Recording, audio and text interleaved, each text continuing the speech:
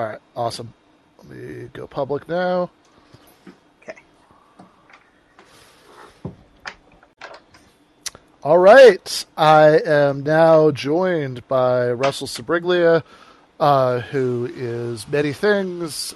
He is a literature professor. You can find him on YouTube talking about Moby Dick. He is a musician. You can see pictures relevant to that on social media.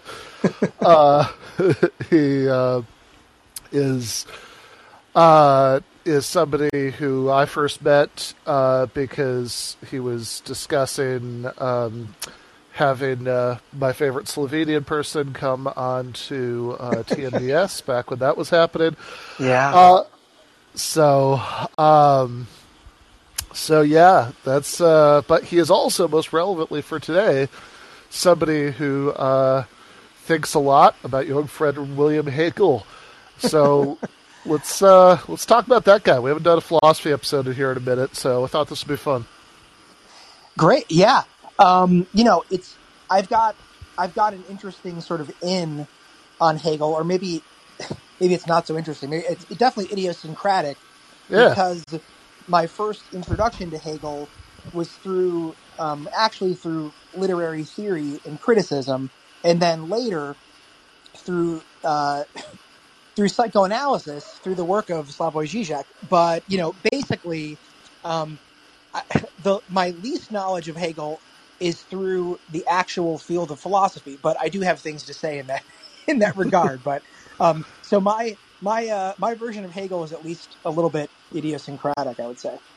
Yeah, fair enough. So, I mean, I think one of the interesting things about Hegel probably is that, more than just about anybody else I can think of, there are, like, all of these different ones, right? I mean, I guess, like, Kant maybe is the person who's probably the most like him in this regard, but, like, there are all of these, like, very, very different readings, right? And it's not like, and I think the sort of level at which, I mean, I don't, the times I actually, like, read Hegel, like, I never get the feeling that I'll get reading some, I don't know, 20th century French, philosophers where I'm just like, I have no idea what the fuck this guy is saying. This is just babble, right? Like I never get that, right? But there is this like pretty wide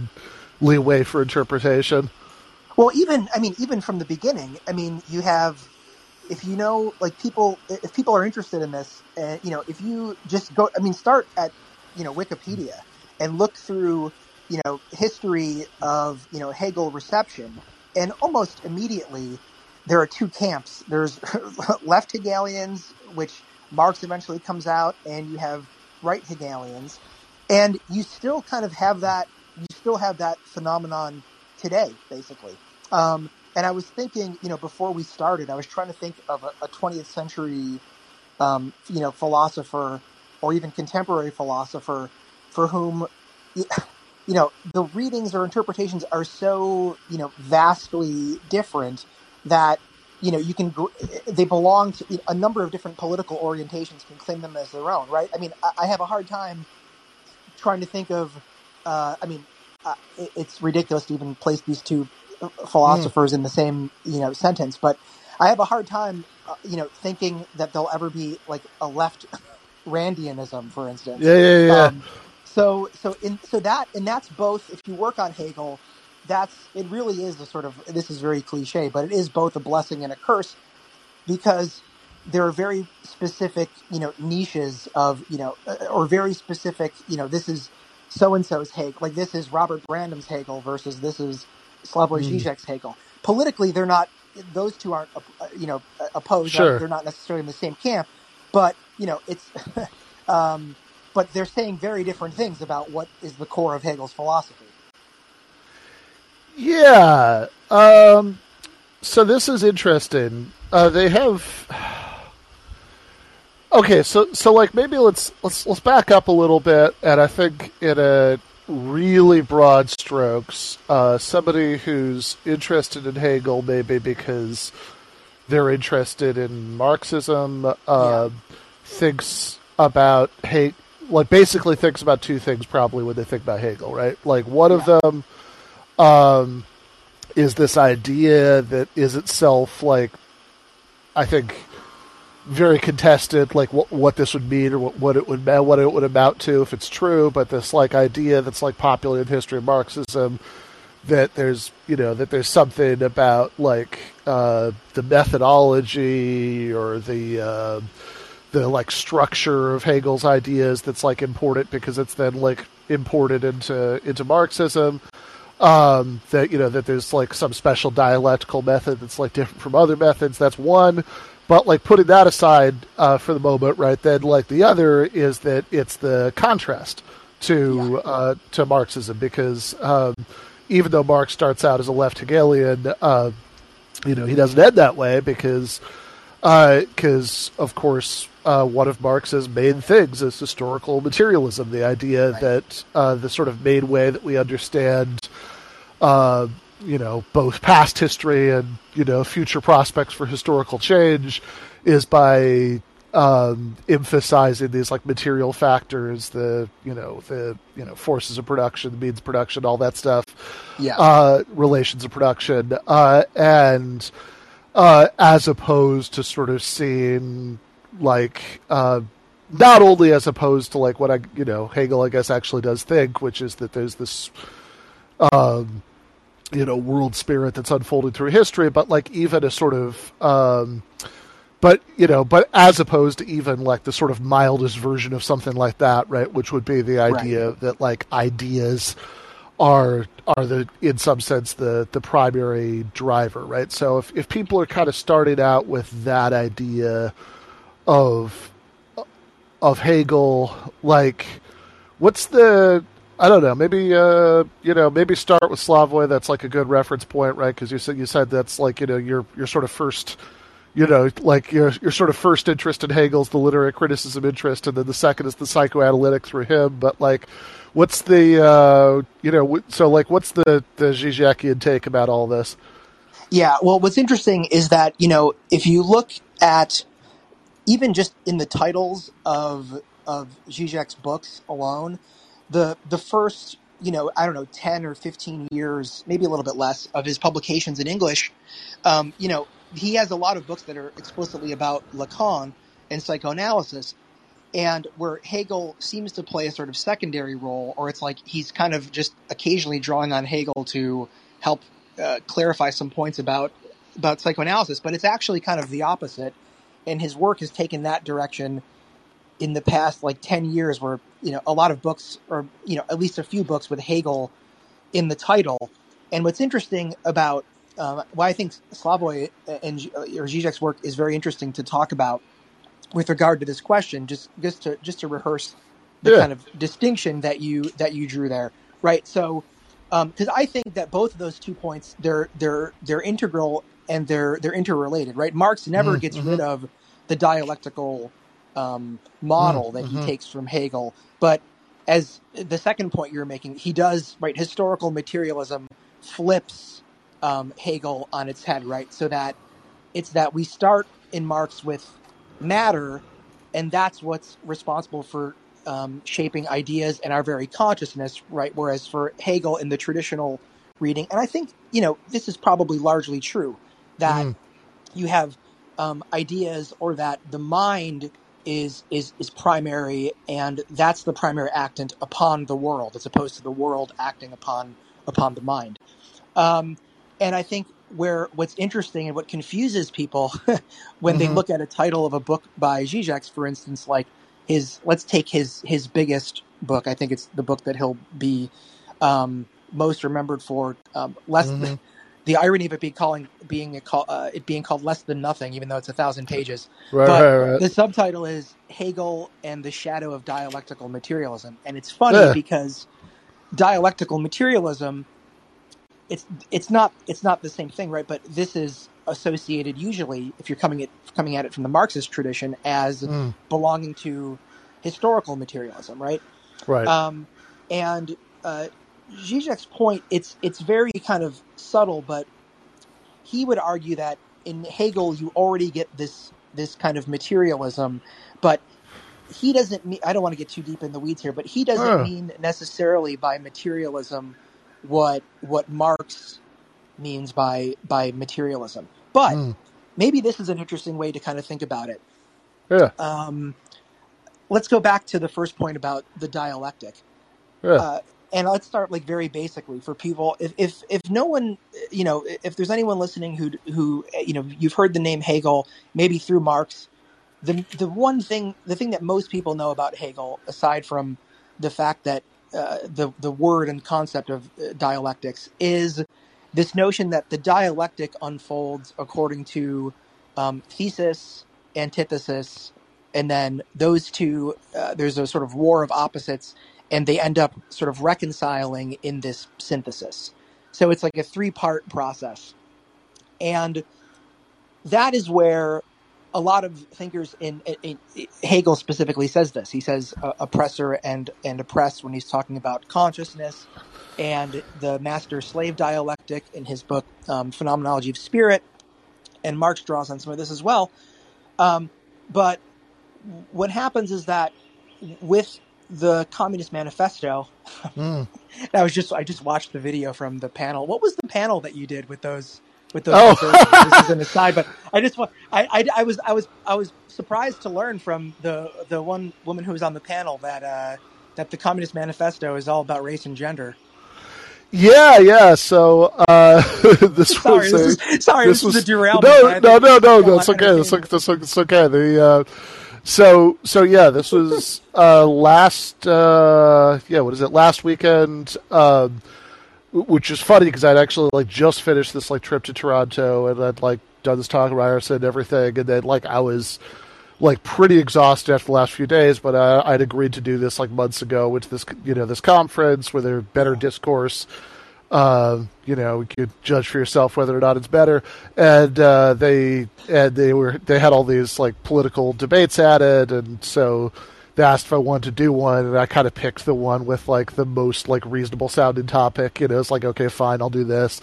And yeah, it was like 3 conservatives and me, and like the original question was about sort of like, kind of the midterm elections and like what might happen, if the GOP kind of takes over everything. But since it was like on all these like policy things that like Republican state legislatures have done, so we got onto the, critical race theory and the DeSantis, don't say gay bill and all that stuff. And yeah, in the course of talking about like this horrible threat, because like I used the phrase contrived culture war nonsense, in like my original comments, and then, they got very offended by that. This one woman, Lisa Reynolds in particular, said, no, these are solutions to this like very real thing, right? It's like this is necessary because of all this terrible stuff going on in the schools. And she was going on about all the terrible stuff going on in the schools, and she said it's like using the goals to of all of this critical race theory and gender ideology, indoctrination, all that is to use race and gender to undermine the family, like Marx says in the Communist Manifesto. And I had the same reaction you did just now, and then she like. The best thing about it is she was like absolutely convinced it was there. Like she encouraged people to look up their phones. Yeah. She actually took out her phone and spent like minutes looking for this passage in the Communist Manifesto where Marx says they're going to use race and gender to, undermine the family. So there you have it. She had a different edition. That was a different edition. She read that in. Yeah, that was the. Engels did interpolate some things from time to time, but I don't think that's yeah. No, I don't think this one shows up until the 2022 James Lindsay edition of the Communist Manifesto. But it is fast. Like, this is a person who I don't know that much about her, but like apparently something in her bio, she'll like, she'll like advise like Republican like congressmen and stuff. So there you have it, right? This is what they think, but like, it is really interesting because it's like. The actual point about the family that's made in the Communist Manifesto, even though, I mean, whatever. I mean, like Marx and Engels were, 1840s, bohemian revolutionaries who were all into free love and everything. That part's true, right? But like, Yeah. but the argument they actually make in the Communist Manifesto is not like, oh, we've got to undermine the family. Here's our master plan to do so. The argument they make is this is a silly thing to accuse communists of wanting to do because capitalism is already undermining the family.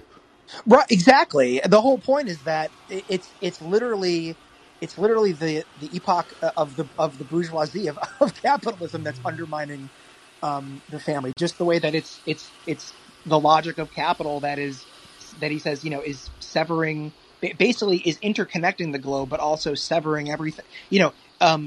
The family is one of the primary things that is quote unquote torn asunder, right, by capital. Yeah. All But that is solid melted into air and all that. Yeah. Exactly. But okay, but to tie this back into Hegel, I think this is where I think the distinction between like, is it matter that comes first and forms ideas, or is it ideas that then outwardly shape matter? I think where Hegel and Marx are ultimately connected is on the question, even though Hegel doesn't necessarily, I'm not sure if he ever uses the term. I don't think he ever uses the term. If he does it, he doesn't necessarily use it in the Marxist sense. The term had just really been invented, ideology.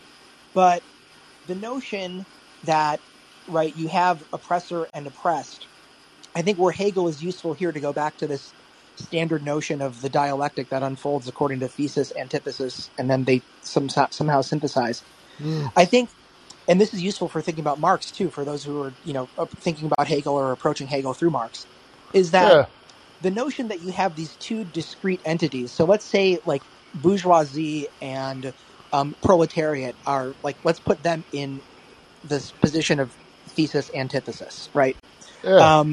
And then so if you were to, try to do the standard Hegelian reading, there would be some sort of compromise between like the bourgeoisie and the proletariat that would lead to this like sort of third entity. And so when you try to think of Hegel that sort of retroactively shows how that's a misreading of Hegel.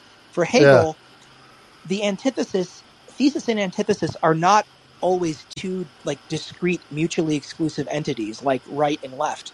It's actually, the antithesis is internal to the logic of the actual thesis itself. Because for Hegel, contradiction, some people will disagree with this because there's also different camps about the role that contradiction does or doesn't play in Hegel. But according to the reading that I think Hegel, nothing is ever identical with itself. It's always sort of self-undermining. And so antithesis is baked sort of within the thesis. So let's transpose that onto Marx. Yes, you do have class struggle, and you do have the owners of the means of production, and you have the workers who have nothing to sell but their labor, right? But Marx quite clearly said, Marx and Engels, they quite clearly say in the Communist Manifesto that it's not the epoch of the bourgeoisie and the proletariat. It's the epoch of the bourgeoisie. The proletariat is a symptom of the capital era. It's a necessary symptom because the worker is what creates all the profit for capital. But this is why Marx even says, capitalism, the bourgeoisie digs its own grave because the very logic of capital is constantly turning, owners into proletarians. That's why, unlike feudalism, where, you very rarely, if ever, had somebody who goes from like lord to serf, that's baked into the bourgeois epoch is that you're always one step away from becoming proletarianized. So the idea that like the dictatorship of the proletariat would be this sort of like synthesis, to go to that old sort of of Hegel. So I think that Marx, the standard reading is like you were saying earlier, that Marx, the young Marx, was a Hegelian, and then after he flipped sort of Hegel on his head and came up, practiced historical dialectical materialism, that that he left Hegel behind. But I think that it's interesting to. I don't think Hegel ever really goes away, in the sense that I think it's there throughout all of Marx, even when Marx changes or sort of complicates the notion of ideology that you get in something early like the German ideology, Yeah. and then later in Capital. But I don't know if I hope I'm not rambling. I'm trying to like make No. This connections, because is. most people I think most people who are listening would probably, as you said, be more grounded in the sort of Marxist tradition than the Hegelian one. Yeah. No, this is really useful. By the way, just out of curiosity, do you watch the Zizek Chipper thing about ideology? I did. Yeah, I made it through. I watched the first. I not because I didn't make it all the way through because something came up, but I've been meaning to go back for like 2 weeks now and finish it. Okay. Because but I did watch about, I'd say, like at least 50 minutes or so of it. I was really enjoying it. I thought it was great. It seemed like less a debate to me, but No. I think that's. I think that's right. I think that there might be. I think there might be points where they do. There might be implicit disagreements that didn't really yeah, come out, but like, I think they agreed on enough, right? That it was like in. It was like kind of structured as a debate, but I mean, like they kind yeah, of, they kind of ended up like converging on like almost everything in the actual discussion, and then like, I think in the very like last few minutes, Slavoj kind of says some things that, you sort of have to like read the tea leaves a little bit to get it, because like he doesn't make it okay, explicit, but like that I think like might imply some disagreements that he wasn't really spelling out, like, I mean, but it's like a little hard to tell because it's all kind of like he's like telling jokes and stories and stuff. yeah. So Well, it's like, I don't know if I would necessarily. I know that I would consider myself. uh, I don't know if I would label myself. Yeah, I probably would consider myself a Hegelian. But whereas like Slavoj's point is like, no, I'm not a Marxist. He's not saying he's anti-Marxist, but he would much rather, go with the label of Hegelian than Marxist. And, from what I gathered from the first sort of like 45 minutes of that discussion is that there was a lot of overlap. I'll have to go back and watch and see the last part of it. But I think that you can make the argument that Vivek is making, that it's too simplistic to view workers through this sort of old lens that they, everything needs to be demystified for the worker because the worker doesn't understand. They're so enthralled by ideology that they don't they're yeah. separated from their very material conditions. I think he makes some very good points in that regard, but I still think that he's discussing a particular mode of ideology and even ideology critique that I think may be mostly defunct. But if I'd had to guess, and maybe Slavoj doesn't exactly say this, but the modes of ideology shift, and so I think I would still say I'm committed to the goal of ideology critique. But I think Vivek, I would love to more. There needs to be more discussion between the sort of camp that Slavoj and I are, related to or associated with, and Vivek, because I just, Slavoj, I think he wrote one of the endorsements on the back of Vivek's most recent book. So I wasn't surprised that Yeah. I know there are differences, but I think there's more in common than anything else. Yeah, I mean, one way of like, even though I mean, I think part of the reason there ended up being so much agreement is that I think that like a lot of the people that Vivek is reacted against, like Slavoj also, like Yeah. doesn't like, right? So Right. I think that there's like, I think that there's like a lot of ground for like sort of chummy agreement there. But I think what maybe is interesting, maybe does bring us back to Hegel a little bit, is that like there's a way of like even just the opening, the part you watched, right? I mean, like there's a way of like understanding what Vivek is up to that is like, okay, so you think about Marx moving away from Hegel and towards the idea that like material factors, are going to at least, not that ideas don't matter. And, I mean, I know there are people, especially your kind of like dumber internet Marxists, who think that like being a materialist means that you think that like the ideas in people's heads have no causal role whatsoever in anything that happens. But like Right. I've always thought, A, Marx, to his credit, doesn't seem to believe that, and B, if he did, then nobody should take it seriously because it's just obviously Right. not true, right? Yeah, So yeah, absolutely. Yeah. so it's like, okay, so you don't want to think that, but the there's a Marx wants to at least explain, like, at least give sort of primary importance to material factors and explaining certain kinds of historical developments, and then when you at least come to recent history, like, why has capitalism lasted this long, right? Why hasn't the sort of gravediggers that inevitably rises up done away with it? Then like, this is a place where a lot of Marxists have thought that the sort of, okay, at least in explaining that, then we really need to like go into this like ideas stuff to like really like figure out what's going on there.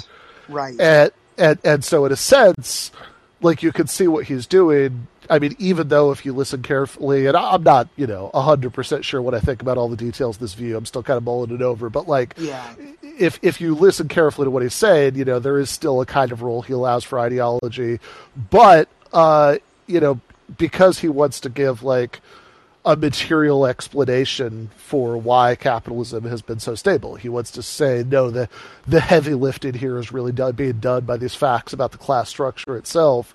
Then, like, in a sense, it's like an attempt to like make the sort of like Marxist understanding of history and social change and all that even more materialist, than right. Well, because his well, not even his fear, but the argument is that right. His position is that once you make that move, you almost can't help but leave the materialist analysis behind, because you've almost transposed the entire discussion into the realm of culture.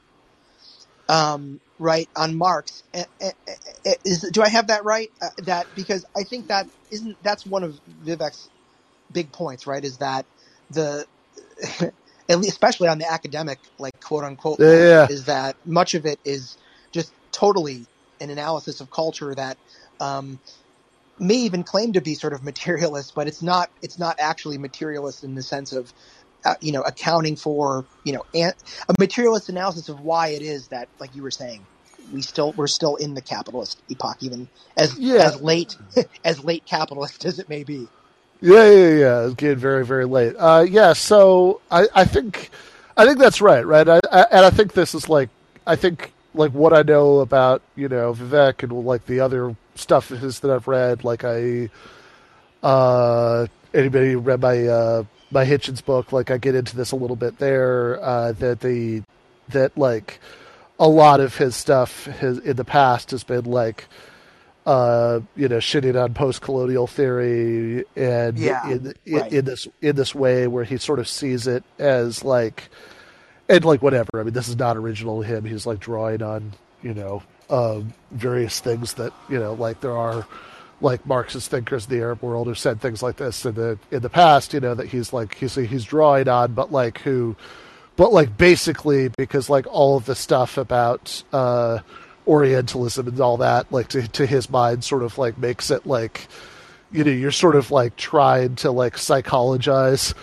Yeah. Like, what you should just say, like, look, this is not that, like, in a sense, it's like not that deep, right? I mean, like, what motivates colonialism? It's like, well, it's the drive to like, harvest material resources, from the people, from the people being colonized, like that, and the sort of the source of the problem and the solution to the problem are both, sort of like crassly, Yeah. Well, I think that, in general, that's why that's another thing that he also has in common with Slavoj, where they would find common ground, because, Slavoj has a lot of critiques, especially like the early to mid 90s of post-colonial theory around this, that are in a similar vein to Vivek's. But, I do think that within, speaking from within the academy, that there are, I know a number, but I know I could count I could count the amount of people who are, who are conversant in Marxist theory. Like I couldn't put a number on that in the academy. Yeah, But I could put a number on the amount of people who are actual Marxists, right. and who are actually sort of committed to. So in other words, and I think I've said this to you like before, in one of our other discussions, not to give Dr. Jordan Peterson any Yeah, any yeah. credit, but I kind of do know what he's saying in a certain regard, that there is a lot of, or at least he's entirely wrong about what he's saying, but he nonetheless, in doing that, kind of puts his finger on a problem, at least from a leftist standpoint, which is that you do get a lot of, Marxist terminology. I mean, hegemony is one term that, every academic knows, but it's there. You do get a lot of, when you approach it through this vein, you end up with a lot of like Robin DiAngelo type of diagnose, trying to Yeah. treat the symptoms and psychologizing it as, oh, racism. We need to, have implicit bias, seminars, as opposed to any sort of discussion of, the intertwining of, racism and capitalism, for instance. No, Yeah, I think that's exactly it, right? I mean, like if the sort of right, like if like the basic problem is that I mean, if the basic problem is like Westerners having this like worldview that like you read like Edward Said and at his like sort of most grandiose like is like from like Homer onward, right? They have this like worldview that sees, that like tends to like essentialize Middle Eastern people. This isn't something that like people do to rationalize why, they're yeah, conquering people and stealing their resources, but rather it's the reason they're doing so. Then it almost does sound like the equivalent would be, it almost does sound like the solution would be to like, send around Robin DiAngelo to do deep dives with, Western politicians to, media figures to get them to stop seeing things this way, so then they'll stop acting on it, right? Or if that's not the solution, it's very unclear what the solution is. But I mean, that is also like, I mean, what you were saying about academics, right? I mean, this is kind of part of the thing, because it's like, yeah. that question about solutions is just not where most academics' heads are at, right? Like like, okay, if such and such analysis is right, then where where does that leave us, right? So it's because where do you go after you've done an analysis of, let's stick with like the sort of Edward Said, and by the way, like I really do think that Orientalism and culture and imperialism. I mean, Said is a hugely important figure. Sure. I think there's there's much that's fantastic in Said. Mm-hmm. But like, let's take a standard sort of, I don't know, analysis of the way Orientalism functions in culture. It's the goal. I think the goalposts should be somewhat broader than, ending that treatment, or ending the othering of somebody, as opposed to, okay, well, the reason why a whole group has been othered is, there's an ideological purpose behind that. And so it's less so like we're very good at academics are very good at demystifying things, but not very good at then sort of recreating it and saying, oh, this is why this particular ideology is being leveled against this group of people, because A, B, and C material interests lie underneath it or lie behind that very program. It's like treating the problem of racism or sexism or, homophobia, which of course are problems that need to be pushed back against. But the reason that these, phenomena happen, right? Let's get back to the materialist causes that, lead to these things, right? And I think I know many fewer academics who would do that or are interested in that kind of analysis. No, I think that's exactly right. I think that, I mean, look, part of the problem, I mean, I don't, I have admitted to you in the past that I sort of, have kind of come to dislike academics as like a type of person, but like I think like being more, Bernie versus Warren kind of did a number on me there, but but like, try to take a step back and be more sympathetic. I mean, I think that there's an extent, to which, like, idealism is sort of naturally more appealing to people who are in the ideas business for a living, right? Like that. Yeah, I think that's right. Yeah.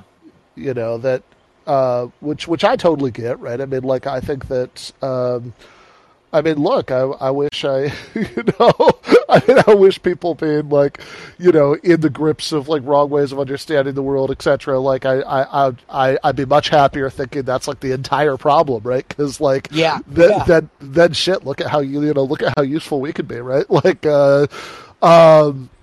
so, right. so yeah, exactly. This would have been solved a long time ago if that were it, right? I mean. Yeah. No, exactly.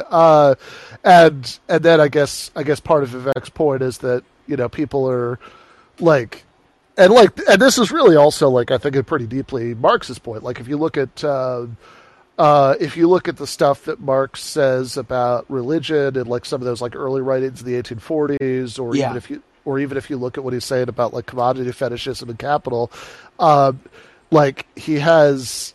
I mean, I gotta know. Maybe the religion one is a better example, right? So he has in there, like he kind of his big argument, like in the place where that open to the people passage is from. Like you actually read the whole thing. His big argument in there, or for that matter, in the unfortunately named on the Jewish question or wherever, like is that it's sort of basically like doing the Richard Dawkins thing just to be anachronistic about it and like trying to talk people out of being religious is going to sort of miss the point because because that's not going to work, right? Because as long as you have the social conditions that make people want the sort of consolation of religious illusions, then you're just it's just never going to go anywhere. Well, that's the. I mean, speaking of religious illusions, that's I teach at a Catholic university. Seton Hall is a Catholic university, and one of the classes that I teach, and one of the reasons why it's so appealing to me is because the second half of the class is kind of like modern thought, like modern critique in a way, very very broadly construed. But we read, it's called the class is titled. And it's a standard class. I didn't create it. It's in the university core, but it's titled Christianity and Culture in Dialogue. And the class starts with reading like St. Paul, Justin Martyr, Aquinas, and then we get the second half of the semester. You get like Galileo, Darwin, Nietzsche, Marx, Freud. So that's the latter half of the class. Is what I enjoy. But I teach Freud's, or at least like maybe half of Freud's Future of an Illusion in that class. And, I still have, a student can read that, who's a student of faith, can read that. And, Freud can even agree with the points Freud's making about religion being, wish fulfillment, or an illusion. And nonetheless can still entirely believe and maintain their faith and, go to mass. And so these two things, I think, we've kind of this is another thing that academics, and I would include myself in, I mean, as one, I'm being just as critical of myself, but the idea that once you demystify something, or once you point out to somebody, look, this is false, or you've sort of taken the planks from underneath them and said, now you're just standing like in a Looney Tunes cartoon, you've gone off the cliff, but you're still hovering. But you can very easily demystify something, and the knowledge of that is not necessarily inherently performative. In other words, that doesn't mean when you have knowledge that you inherently say, "Oh, you're right. I'm going to go and do the opposite now," just because you don't even have to necessarily disagree. You can agree and still continue acting, and still continue believing. I think somebody better to talk about this would actually be Slavoj, but. No, but this, because this is a big theme of his, right? I mean, that's the point of that that anecdote he always tells about, Niels Bohr and the horseshoe, Niels right? Bohr, the horseshoe, right? I heard it still works even if you don't believe in it, and I think that we have fewer answers to, and I think that it's not enough to merely point out to somebody, right? Like, and I love. I'm not saying necessarily this is what Thomas Frank is doing, but if it were as easy as saying, look, you've been voting against your own material self-interest. Again, that would people would have read that book and have been, oh yeah, you're right. Yeah, You're right. I am going to start voting, Democrat or social democrat or whatever. The ideology continues to exert not only I think it's a two-way street. Not only is ideology a sort of result of or sort of a sort of result of material conditions, but ideology itself has materialist consequences in people's everyday lives. Okay, so I think that last point, gets us at sort of what we were hovering around for a lot of earlier in the discussion. And yeah, there's so much interest in here. I actually just a book that I just reread pretty recently, since R.M. Brown wanted to talk to me about it for his podcast, was the Mark Fisher Capitalist Realism, and there's a thing in there that I think makes the same point, that you're making about ideology in a slightly different way, about how like Soviet, about like how like there was basically in the Soviet system, there was all this stuff that was sort of like, pitched at like this mythical person who believed everything the regime was saying. Right. And everybody sort of knew that there weren't any of those people, but like it kind of didn't matter. Like everything was still like sort of, the whole sort of, I don't know, symbolic structure of like everything that was going on was still like oriented around that non-existent person, who like believed everything. So, maybe that gets to the point in a different way. This would be, I remember we watched the it's got to be over a year ago now, the Chomsky-Foucault debate. But the one thing, maybe not the one thing, but one thing that is I think useful from Foucault here is the notion of like, if you think of the panopticon, right?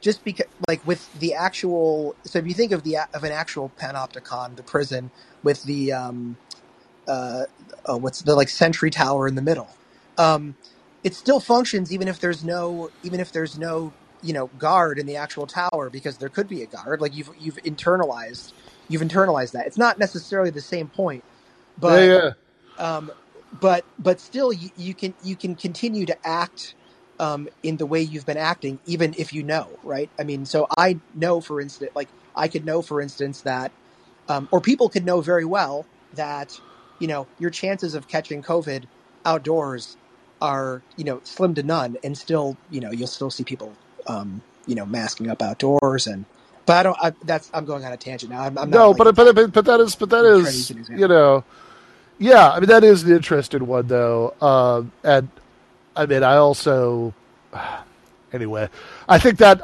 kind of a sorry, I didn't want to go down, I think that's I mean I think it's kind of an unfortunate one, because like the people who do that, like the things they believe and understand and do and understand that you should do are like much more right, than the enemies of those of those people. But I think that like what the mass outdoors, or like the mass outdoors while you're fucking jogging, so there's like sweat soaking through the mask, and it's like like the like all that stuff, like I think what it's maybe a symptom of is the way that the sort of what should be the most like neutral technocratic subject ever, has like become a culture war thing, and like the stupidity of that is definitely not evenly distributed. But that is clearly like, I remember, well, somebody I will leave unnamed, a past guest, had told me that while she was in she doesn't normally live in the U.S., but while she was in the U.S., she, was like, and granted, this was like, I think at a point where the pandemic was worse, but like she was but, she was jogging, and like people would like sort of like in New York, and people would like kind of like, stare these like hate daggers at her, and then she was like calling her boyfriend, and she was like, "What the fuck? Why are they doing this?" He was like, "Oh, it's because there's no mask." And she was like, "Wait, really? Like, we know that this doesn't, And then what she started doing is she just started wearing it around her neck, So it's like, so you have that little signal that like, don't worry, I'm on the right. Don't worry. I'm on the. Get serious. I'll put. Yeah. Well, it's like, or really, I think what it's a signal of is like, just like, don't worry, like, I'm in your tribe, right? I'm a good one. Yeah. Don't worry. I'm not. Yeah. Yeah. No. At this particular moment, I'm not as good, but I'm still. Yeah. No. Yeah. Sorry. I really didn't mean to bring us down. No. It's okay. It's okay. It's interesting. So I do. Yeah. No. Make your point. What were you gonna say? I was just gonna say, a better example. I think, or one that I think all of us are equally guilty of would be sort of the knowledge about the climate. Yeah. If we really did, if it were the case that knowing everything, or at least knowing how screwed we are, that knowledge was itself performative, we would have already changed the way that we act. And now, of course, you don't want to make that just a problem of individual consciousness, right? Where like the individual is interpolated. Like, okay, Slavoj makes this point a lot too. Like, did you, recycle all your paper and your Coke cans and everything? As though, if 100% of people in the world did that, we'd still be screwed because of all the carbon emissions and everything. But still, it's just the way that you can know something very well and still act in the opposite way, or act as though, you can still do the opposite. And I think that there's something about the way that ideology functions that, again, it's not just that, we're programmed through a sort of ideology, but in our very actions, there's, ideologies that work materially. Yeah, and I think that, okay, so that's good. I'm glad you said that, because, I mean, we do have to get off, but I think that I think that point, like, I think that last point, obviously there's a lot to unpack there about what that means, but I mean, but I think it does maybe get us at some of where we started, which is the sort of, like, kind of starting with that, like, kind of received understanding somebody like me has of, like, okay, here's what Hegel thinks, here's what Marx thinks, here's how they relate to each other, and then like some of what you were saying about like how like you or Slavoj might see things a little differently in terms of this, like the way you see the kind of the relationship between these spheres being different, and that there's this sort of like material factors like being enmeshed, with ideology in a certain way, and this is going to help us see Hegel differently, and it's got something to do with psychoanalysis. And like I said, I think there's a lot to unpack there. I hope that you come back very soon and we do unpack it. But I'm happy to come back. I'm happy. Yeah. We'll let us 100% for sure do that. But this was fascinating. Thank you so much, Russ. Thanks a lot, man. I really enjoyed it.